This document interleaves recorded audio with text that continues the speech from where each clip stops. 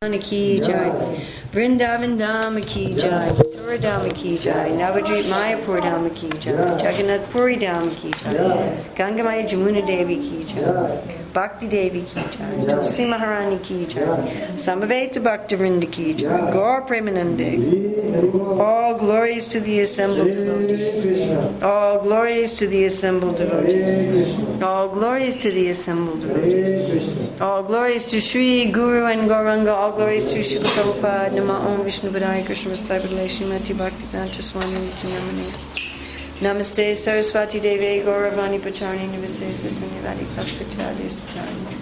Vandeham Shri Guru Shri Yuta Padakamalam Shri Gurun Vaishnavamscha Shri Rupam Sagrajatam Sahagana Raghunatham Tam Sajivam Sadvaitam Sadvadutam Parijana Sahita Krishna Chaitanya Devam Shri Radha Krishna Padam Sahagana Lalita Shri Vishakam Vitamscha. Om Namo Bhagavate Vasudevaya.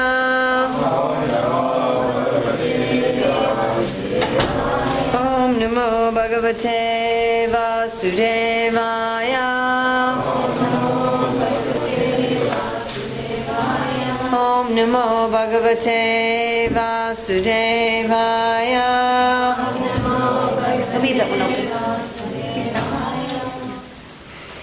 So it's February 4th, 2013 in Durban, South Africa. Reading from Srimad Bhagavatam, Canto 12, Chapter 11, Text 9. I'm not sure how far we're going to go. We'll just work on one verse at a time and see where that takes us. So text 9. Yavanayam vai purusho Yavatya samstayamita Tavan asvapi maha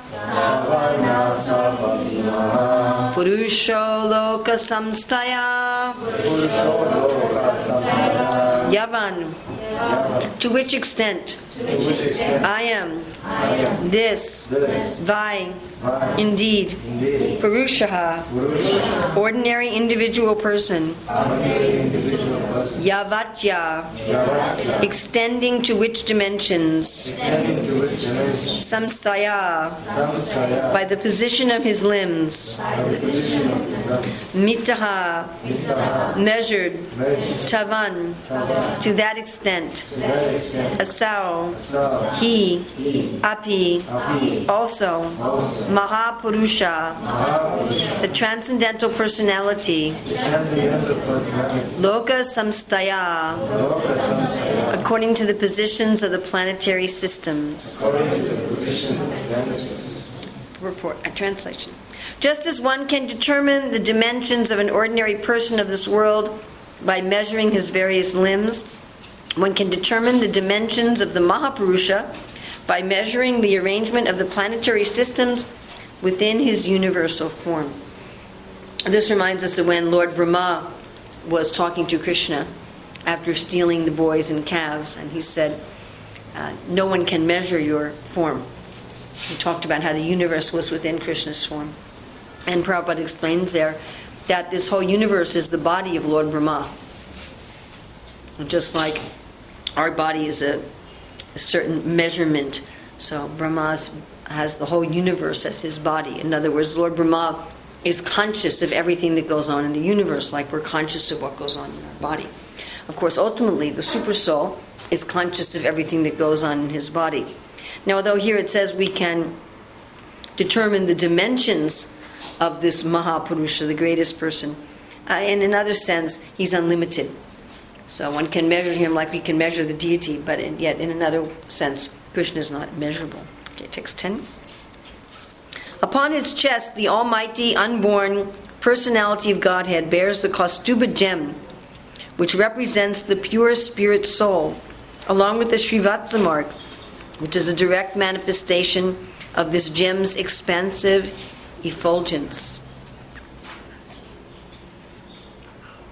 So here, neither the Kautubha nor the Srivatsa are compared to anything within the universe itself. Now it's interesting that although Krishna eternally has this Kautubha gem, Here it says it represents the pure spirit soul.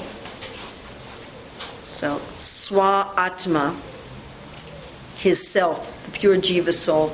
Many times the Kautubha jewel is described as being all the living entities, which means that all of us are in this jewel on the Lord's chest, and it's supposed to be engraved with a little calf. So this jewel, this Kautubha jewel, is one of the indications of the Supreme Personality of Godhead. So even the devotees who have Swarupa Siddhi, who have the perfection of having bodies just like the Lord, they don't have this Kautubha jewel or this Srivatsa mark. You probably know the story when Gopakumar, as described in the Brihad Bhagavatamrita, goes to Vaikuntha.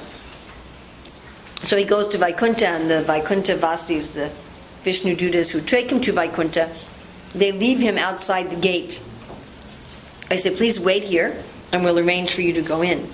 So while he's waiting, he sees many residents of Vaikuntha entering the gates of Vaikuntha. And the residents have different forms, but many of them have forms that look just like Lord Vishnu. So when Gopakumar sees them, he offers obeisances to them. And he says, oh, Lord Vishnu. And they're like, no, I'm just a servant. And then he sees another devotee come in who's even more opulent. And again, oh, Om Namo Narayanaya. No, I'm just a servant. And then he's seeing all these incredible devotees. He's seeing some devotees that look like demigods in the material world, some that look like demons in the material world, some that come with associates and paraphernalia, some who merge their associates and paraphernalia into themselves and then come.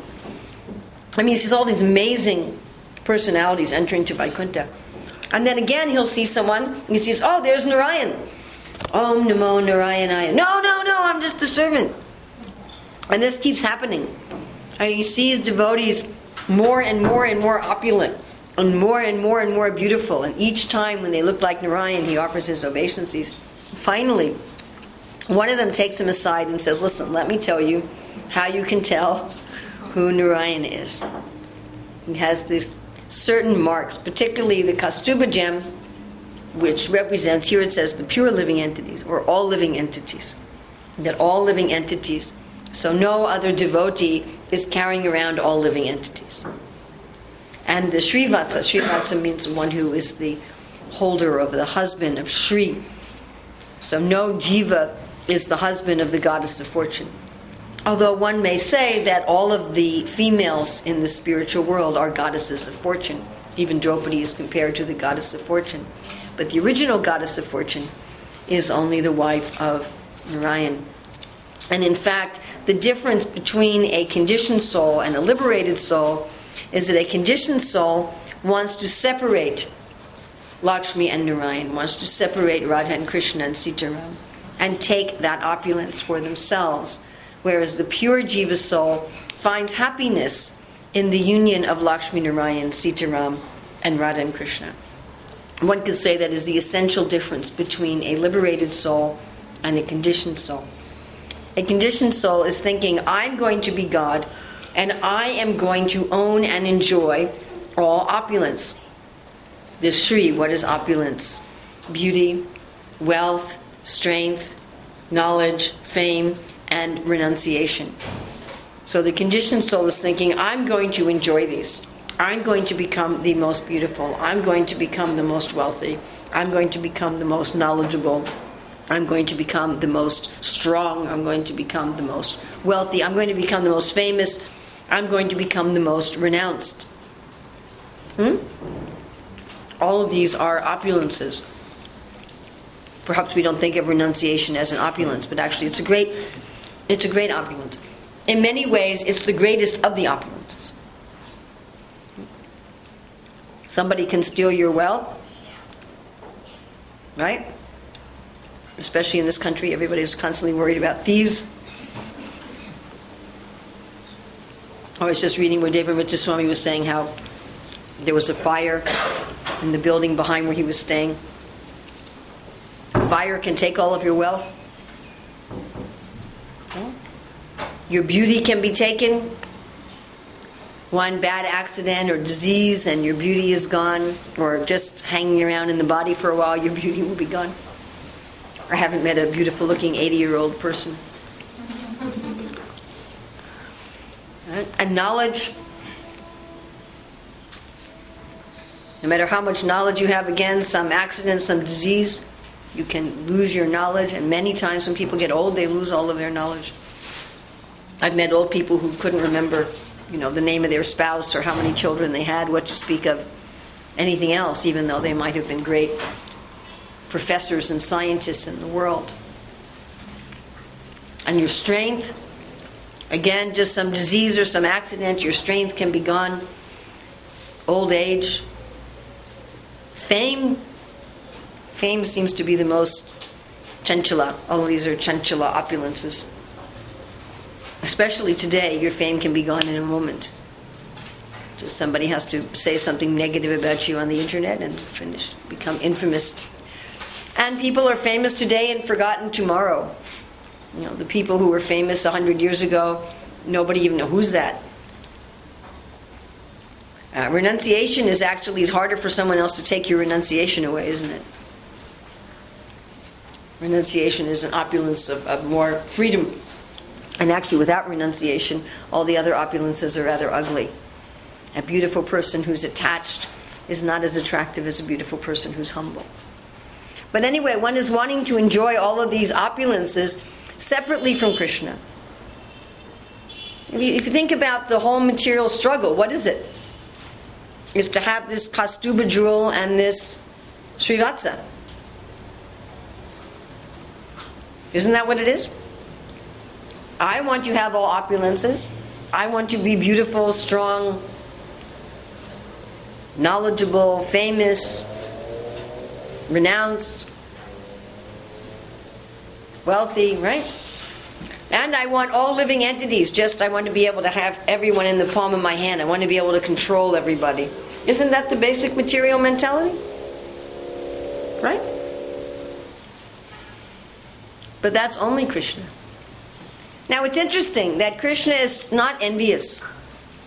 So he has the liberated souls. They can have forms just like him. And they can enjoy all of his opulences. But he's still the master of the opulences. No one else is the master. The pure living entities, they don't want to be the master of opulences. They don't want to steal Lakshmi away from Narayan. They don't want to control all the jivas. They're finding their pleasure in the love of Lakshmi and Narayan. They're finding the pleasure in the love of Radha and Krishna. Just like Hanuman. Hanuman's pleasure is in bringing Sita back to Ram.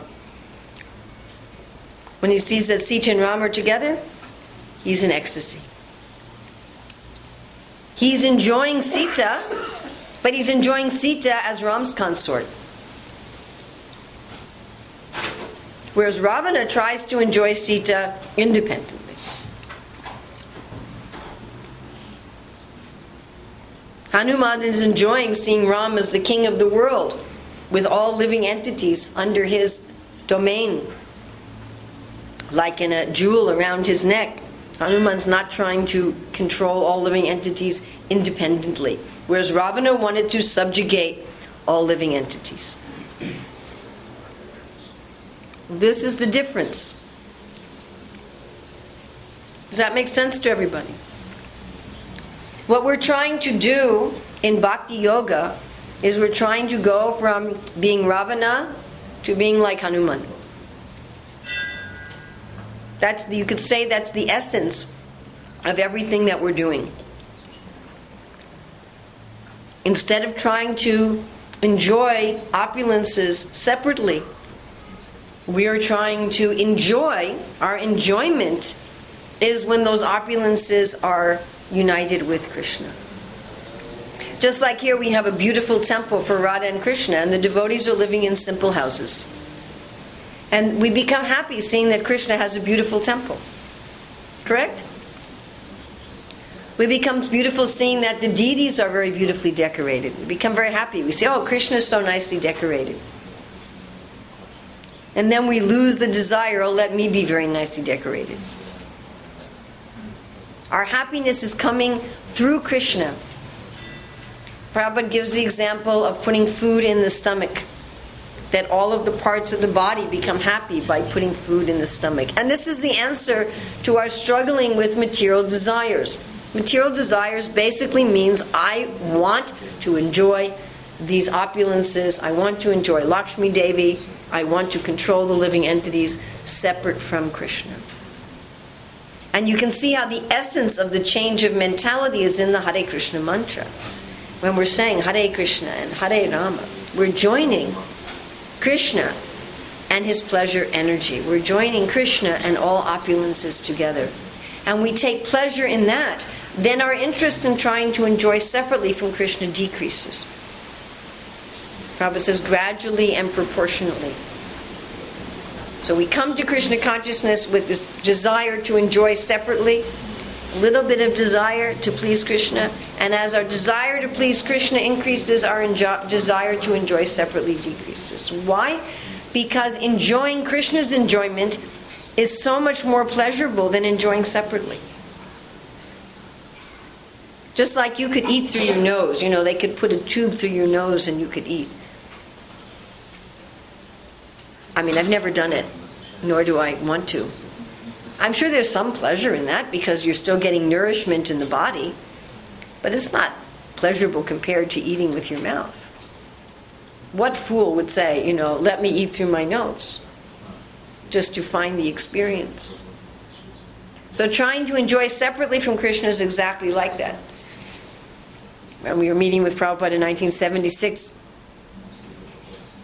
he said that. He said, if you eat very good food, you'll get good eyesight. But if you try to put the food in your eyes, you become blind. You take the carrots and shove them in your eyes. So no matter how exalted the devotees are, they never have this Kautubha jewel and this Srivatsa. Although in other respects, they're completely like Lord Narayan. Now, of course, although Krishna has this Kautubha jewel eternally, there's also a story of how he received it. Isn't that always interesting? How Krishna gets what he always has. There's some story like that, like Krishna marries Rukmini, or Krishna first sees Srimati Radharani, or he's born as the son of Yasoda and Nanda Maharaj. There's the wedding of Sita and Ram. Now, if we meditate on this, we can see how those things are also pleasurable. Meeting your love for the first time and having the wedding, and that's also pleasurable.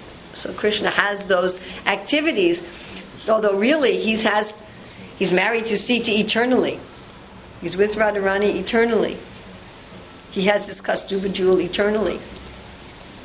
Still, he appears to get it. Do you know when Krishna received his Kautubha jewel? Do you know who gave it to him? No? Should we tell the story? Huh? Oh, a good guess. But no, it was a good guess, though. So in Vrindavan, where there's a river flowing, if it's allowed to flow naturally, the closer it gets to the sea, the slower it flows. As the land gets flat, and also the river's picking up dirt from the banks as it's flowing. So when a river first starts in a mountain, it's flowing very clear, very fast, and because of that, very straight. And as it picks up soil and as the ground gets more level, the river goes slower, it gets wider, and it starts to meander, it starts to move. And sometimes when it moves, it starts changing course. And sometimes when it moves, it forms what's called an oxbow. I don't know why it's called an oxbow, but it may move this way, so part of the river may go this way and part of the river may go this way. And because this way is flowing faster, this way sometimes gets cut off from the main river and forms like a U-shaped lake. And sometimes eventually that fills in and forms a whole lake. So there are sometimes lakes formed by a river that get separated from the river. So there was a lake like that in the Yamuna, and it was separated from the rest of the current of the Yamuna, and there lived who lived there? Somebody lived there in that lake. Kaliya, very poisonous serpent. And we know the Acharyas tell us it was in a separate lake, because otherwise everybody in Mathura would have been poisoned by Kaliya's poison. So Kali is a very interesting person. In a previous life, his name was Vedasara. He was a great sage who had not spoken very nicely to another sage and therefore been cursed to be a snake. And in this life as Kaliya, he was the half-brother of Garuda. And he had some sibling rivalry with Garuda, and he had taken Garuda's offerings, and he had fled to this lake in the Yamuna. So Kaliya had been in his previous life a devotee. He'd been a great sage. But somehow due to his envy of Garuda in his present life, although Garuda was his half-brother, he'd been acting like a demon. Now, somehow or other, Kaliya had married, and he had more than one wife. Kaliya's wives were all great Vaishnavas. They were all great Vaishnavis, pure devotees of the Lord. And they had been talking to Kaliya for a long time about surrendering to Krishna, but he wasn't very interested. He was very angry and envious. And I'm not sure how they got it, but these wives of Kaliya, among their many ornaments, Kaliya was very wealthy. I mean, he's not an ordinary snake.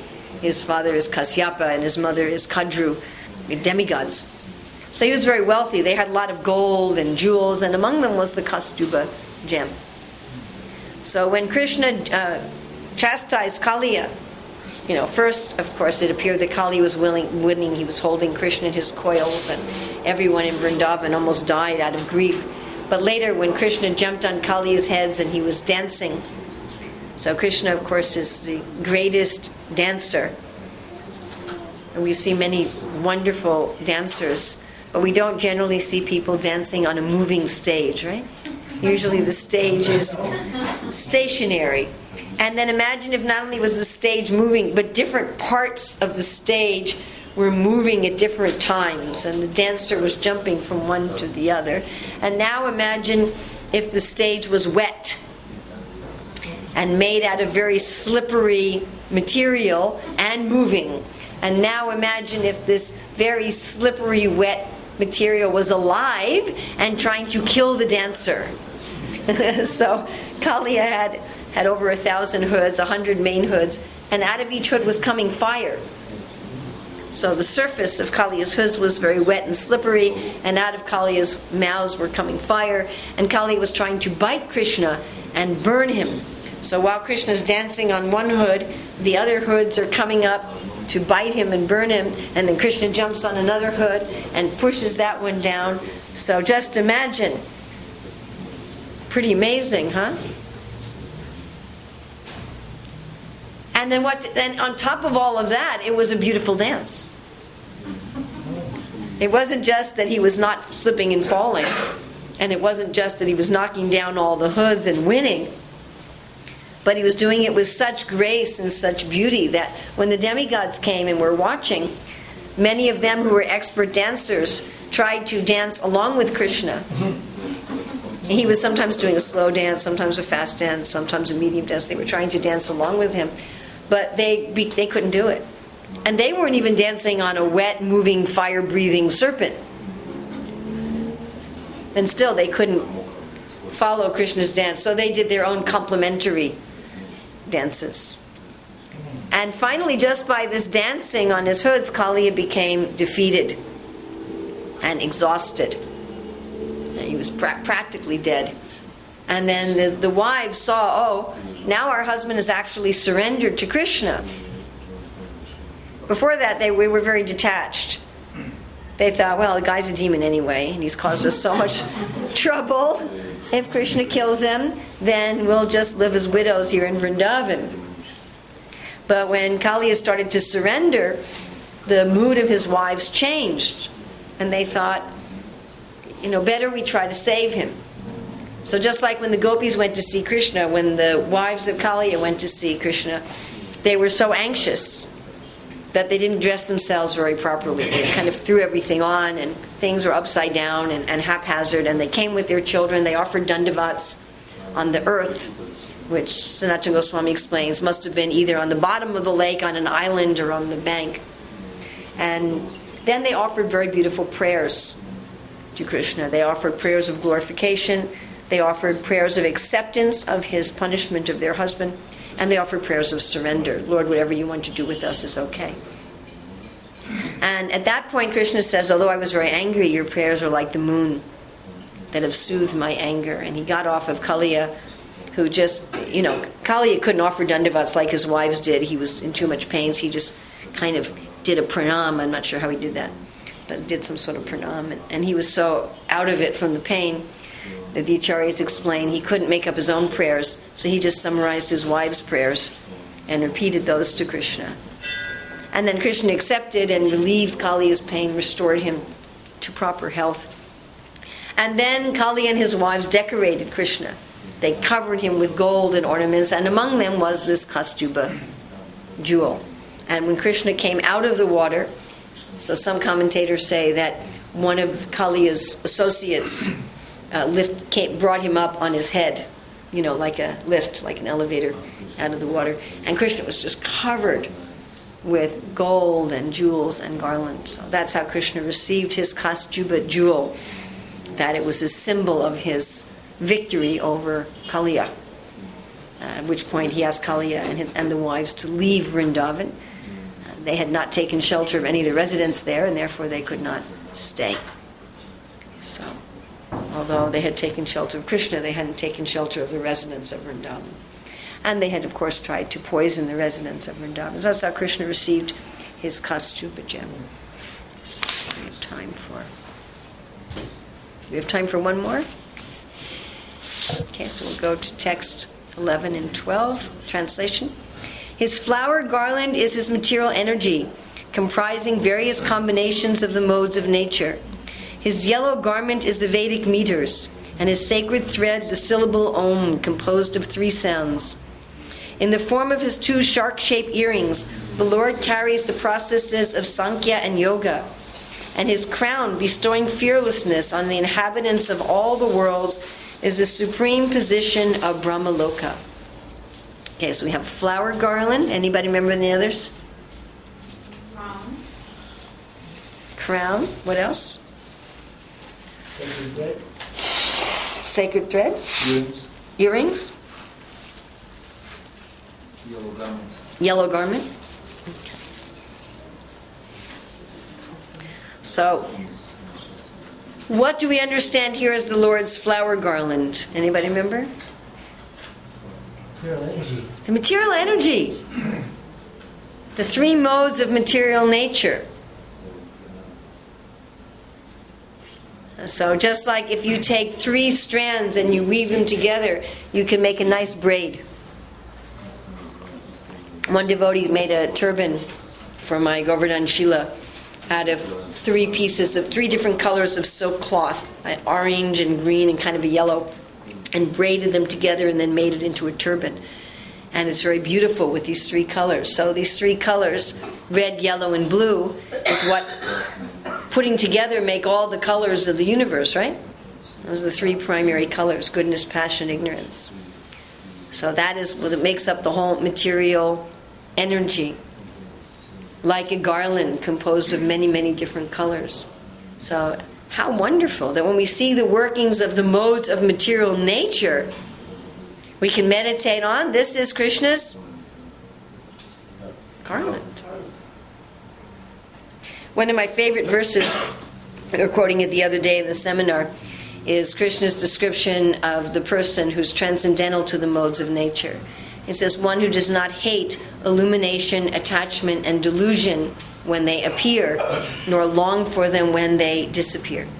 And Prabhupada explains in that purport that as long as one has a body and mind, the body and mind will always be affected by the modes of material nature, and one should be neutral. So this is a very interesting way of being neutral. Oh, that's the Lord's garland. So when the body and mind are affected by the mode of goodness, then we're interested in liberation. We feel very detached. Let me get out of this material world. I'm not interested in anything here. When we're influenced in the mode of passion, then we're interested in sexual desires, we're interested in money, we're interested in possessions, we're interested in fame. in glorification of others, in being known as a good, righteous person, doing good work for the world, being a philanthropist. When our mind and body are affected by the mode of ignorance, then we're depressed, lazy, tired, angry, envious, right? Inclined to cheating. So these three things are going to continue, according to Prabhupada's purport in 1422 to 25.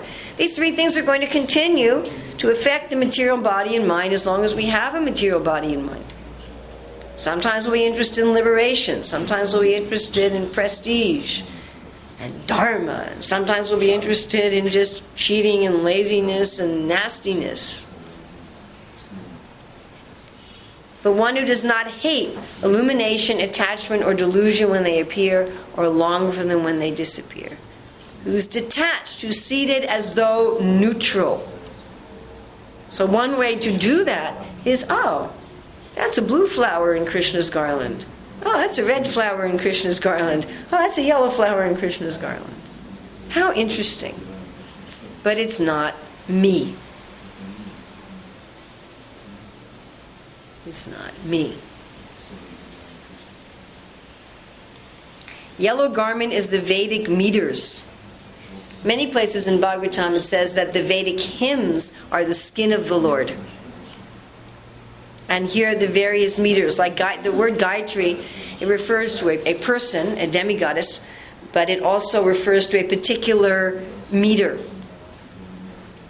Proper poetry has various meters. I mean, now modern English poetry is often written without meter or without rhyme. But there are rules of poetry, not only the number of syllables per line, but the particular pattern of the syllables, like da-da, da-da, da-da, da-da, da-da, da-da, da-da, da-da, or da-da-da, da-da-da, da-da-da, da-da-da. So there's a particular pattern. And much of the Shastra is written in particular meter. Like if you look at the Gopi Gita, it has a particular meter, and it has certain letters that are repeated in various parts of the verses, which is astonishing when you think that the gopis didn't sit down and, sweat over it. They just spoke it. We say in the spiritual world, every step is a dance, every word is a song. So when they just speaking, their speaking comes out in proper meter with proper rhyme and poetic ornaments. There was that Keshava Kashmiri who could compose 100 verses to the Ganga using all poetic ornaments. Of course, by the tricks of Saraswati, he messed up a little bit. And Mahaprabhu was able to catch some of his mistakes so that he could finally surrender to the Lord instead of being proud of his poetry. But this beautiful meter is very pleasing. Actually, in the verse, Nadanam Nadanam Nasundarim Kavitam Va Jagadisha Kamaye, Kavi means poetry. And generally, Srila Prabhupada translates Sundarim as beautiful women. That one is not interested in having beautiful women, or I suppose if you're a woman in being a beautiful woman or having a beautiful man. But it's also Sundarim Kavita, not interested in beautiful poetry. It can also be explained like that. So the world is carried on this waves of beautiful poetry. I mean, think of how many people are influenced by music. The poetic and the harmonious meter and the flowing of music. Of course, nowadays there's a lot of music that I wouldn't call music. As the Christian writer C.S. Lewis said, the demons, they like noise. He said saintly persons, they like music or silence, but the demons like noise. So a lot of modern music is simply noise. When we were in Poland some years ago at Woodstock, and we took around a little Rath Yatra cart through the festival, so we went past all these different groups of people, and one were dressed in black, and their hair and makeup was, they looked like they were really meditating on being Yamadutas. They couldn't wait till next life. And they had some recording device, CD player, playing something that I suppose they would have called their music. But it sounded like wolves growling, like wolves fighting with bears or something. And I was like, and I was like, wow. It was really loud also. So nowadays, unfortunately, the sound, although Krishna says he's the sound in ether, the sound in ether in most places is covered by the mode of ignorance. But the Vedic meters the meters themselves are full of beauty, just like the Sanskrit language itself is full of beauty.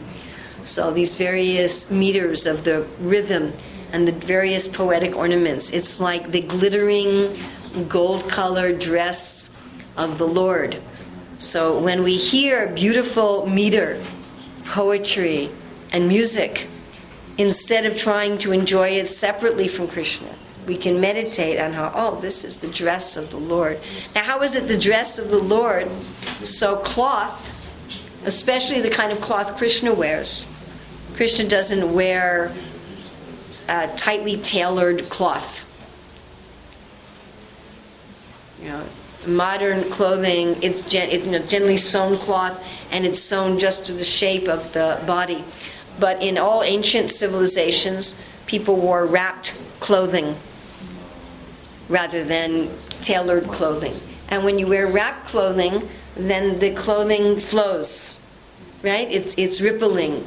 And just like we make pleats and dhotis and saris to enhance that rippling effect. And Krishna's dhoti it's described.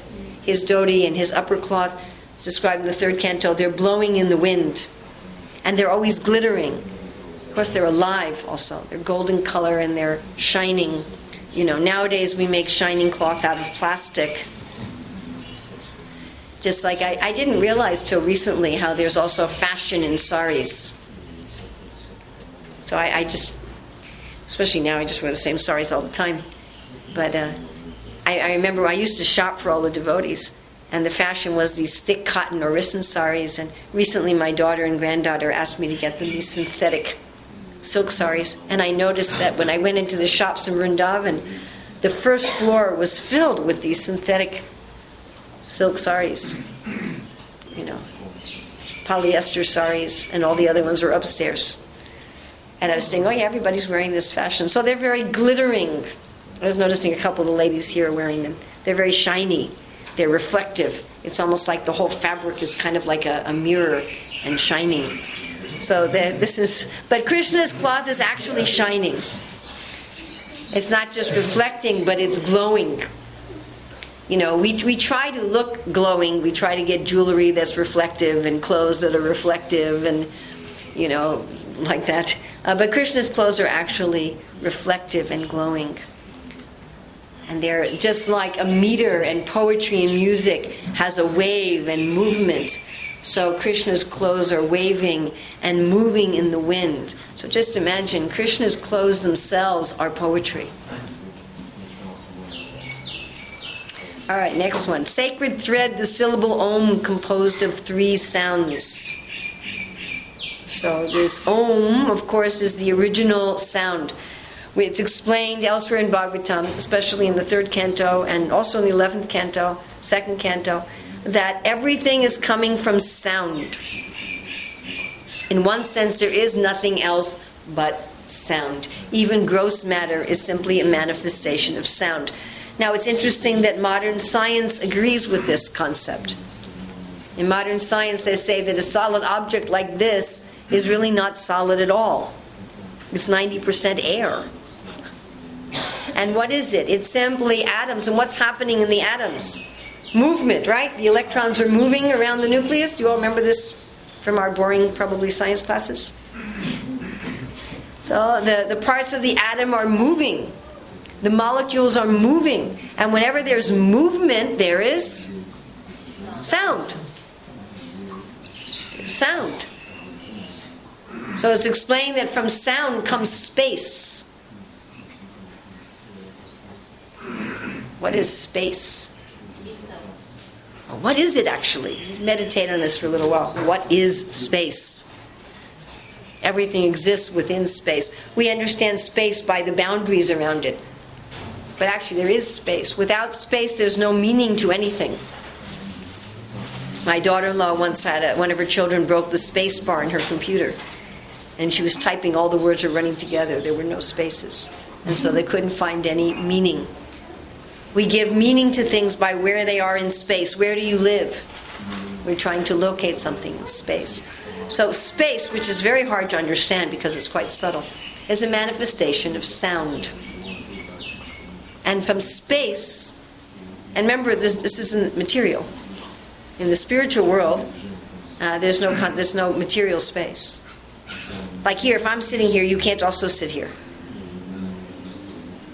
But in the spiritual world, two things can occupy the same location, because there isn't location like that.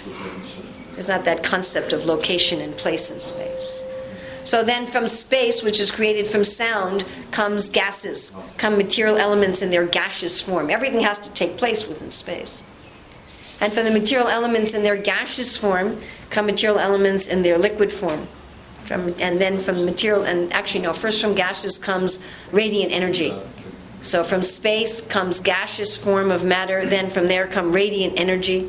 From there comes matter in its liquid form, and from there comes matter in its solid form. So everything comes originally from sound. Therefore we say that sound is really what is gases, liquids, solids, radiant energy, and space. Everything is sound. And depending on how it's vibrating, at what speed it's vibrating, we say, oh, this is liquid, this is gas, this is solid, this is radiant energy, this is space. Interesting, isn't it? And that original sound is Om. Now Prabhupada says in Krishna book, in the Rasa Lila chapter, that the whole world is full of Krishna's singing. So one can also understand that all this vibration of sound is the singing of the Lord. Now this Om is comprised of 3 syllables. So just like in English, we very rarely, sometimes, but very rarely when we have 2 vowels together, do they each make a separate sound. Like C-R-E-A-M is not cre-am. It's cream. The E and the A join together to make a new sound. Now sometimes we have vacuum and skiing and India and Hawaii, but generally when we put 2 vowels together, they join. Now in Sanskrit, they always join, even if they're in separate words. So if there's a vowel at the end of one word and the beginning of another word, those sounds become merged into a new sound. So Om is comprised of 3 sounds: U, and and U are both vowels. So if you say U, O, it becomes O.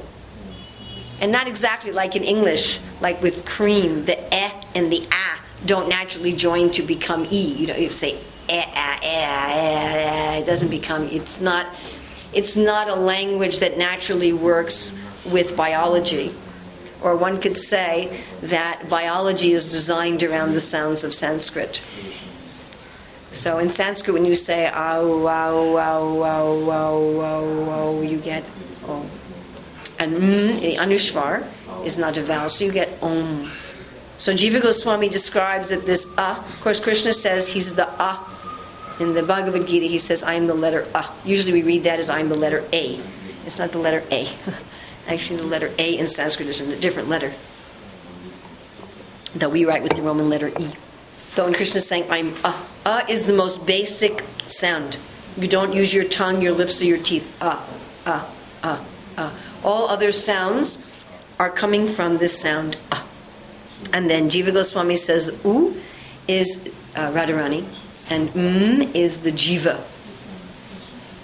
So this is everything. Radha Krishna and us.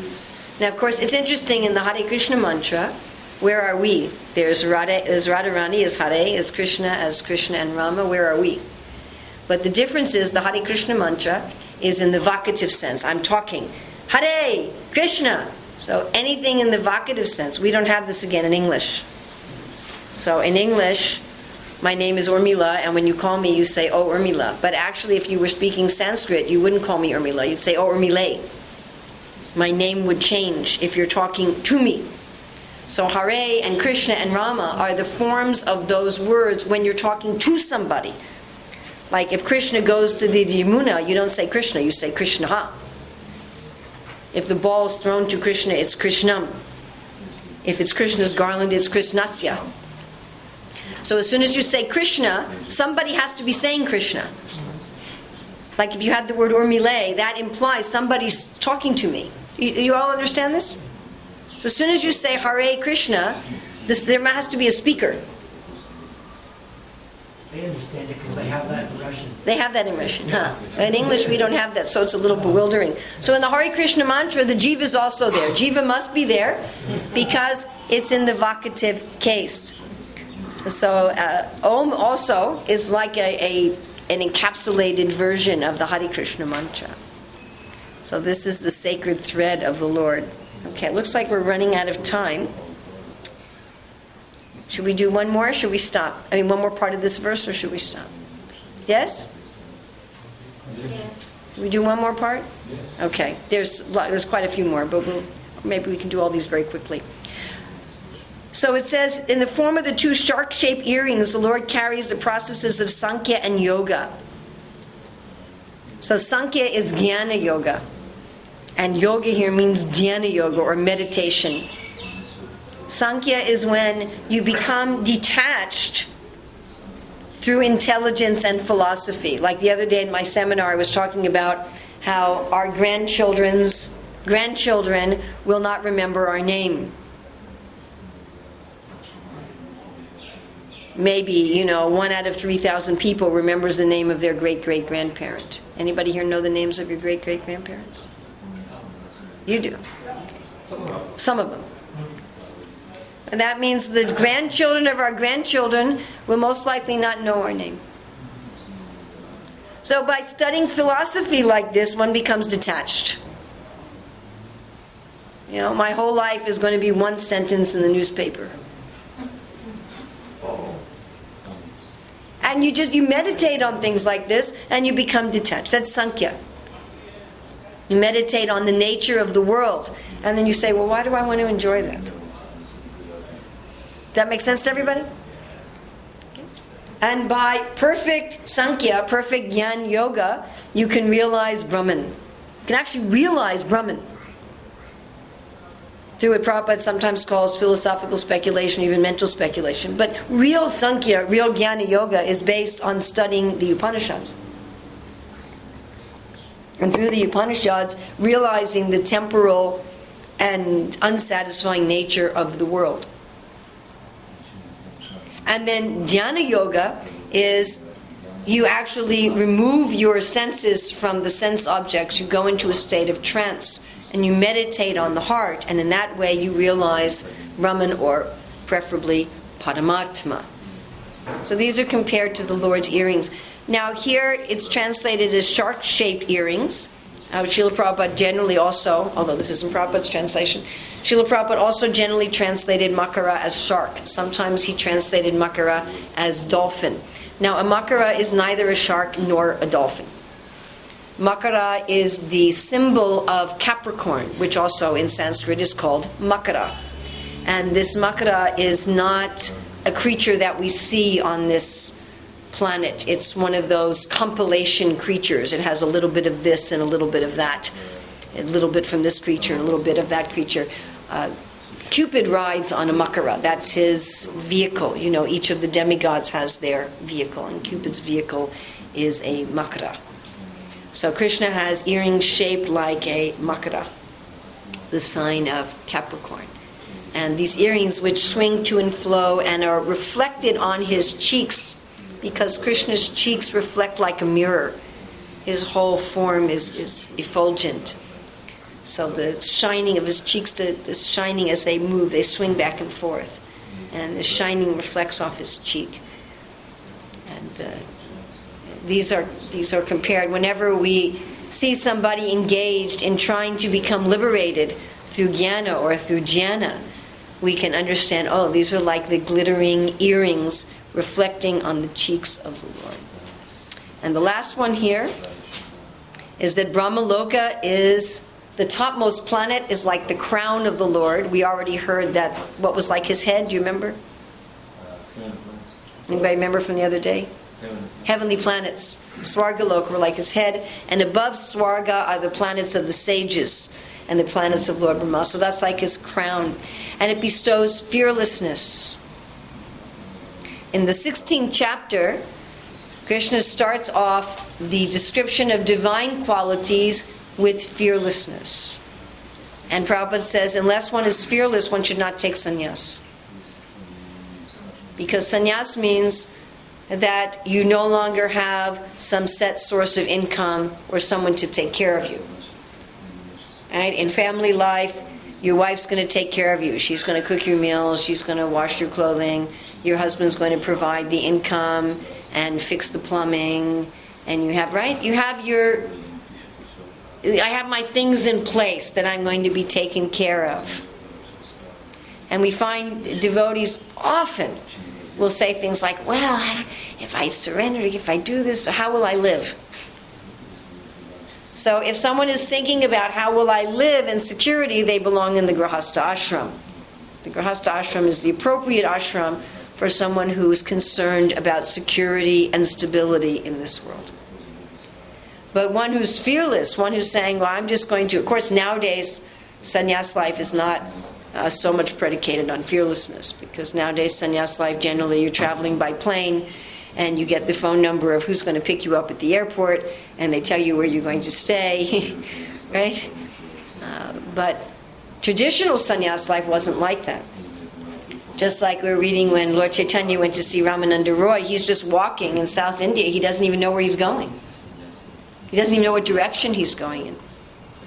My god sister Sitala was telling me that she went on one of the original Vrindavan parikrams, when they were just like the first or second one, and Lokanath Swami was leading it, but he didn't know where he was going either.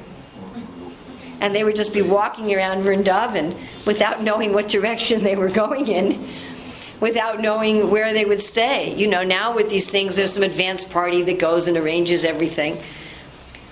They wouldn't know where they would sleep. They didn't know what food they would get. They wouldn't even know where they would find water to drink. And she was telling me how doing this for a month really, increased her Krishna consciousness. That you really saw, all I have is the holy name, and Krishna will take care of me. So this fearlessness is the essence of the opulence we talked about in the beginning, the opulence of detachment. One can only be detached if one is fearless. And that's the platform of course, material goodness.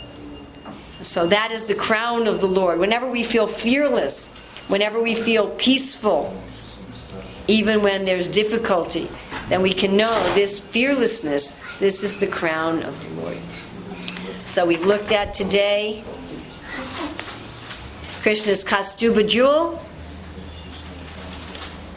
the Srivatsa mark, the flower garland, the modes of material nature, his yellow clothes of the Vedic meters, his sacred thread, which is the Om, Jnana and Yoga as his Makara earrings, and fearlessness as his crown.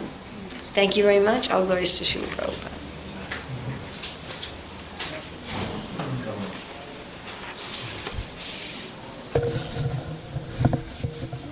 I hope I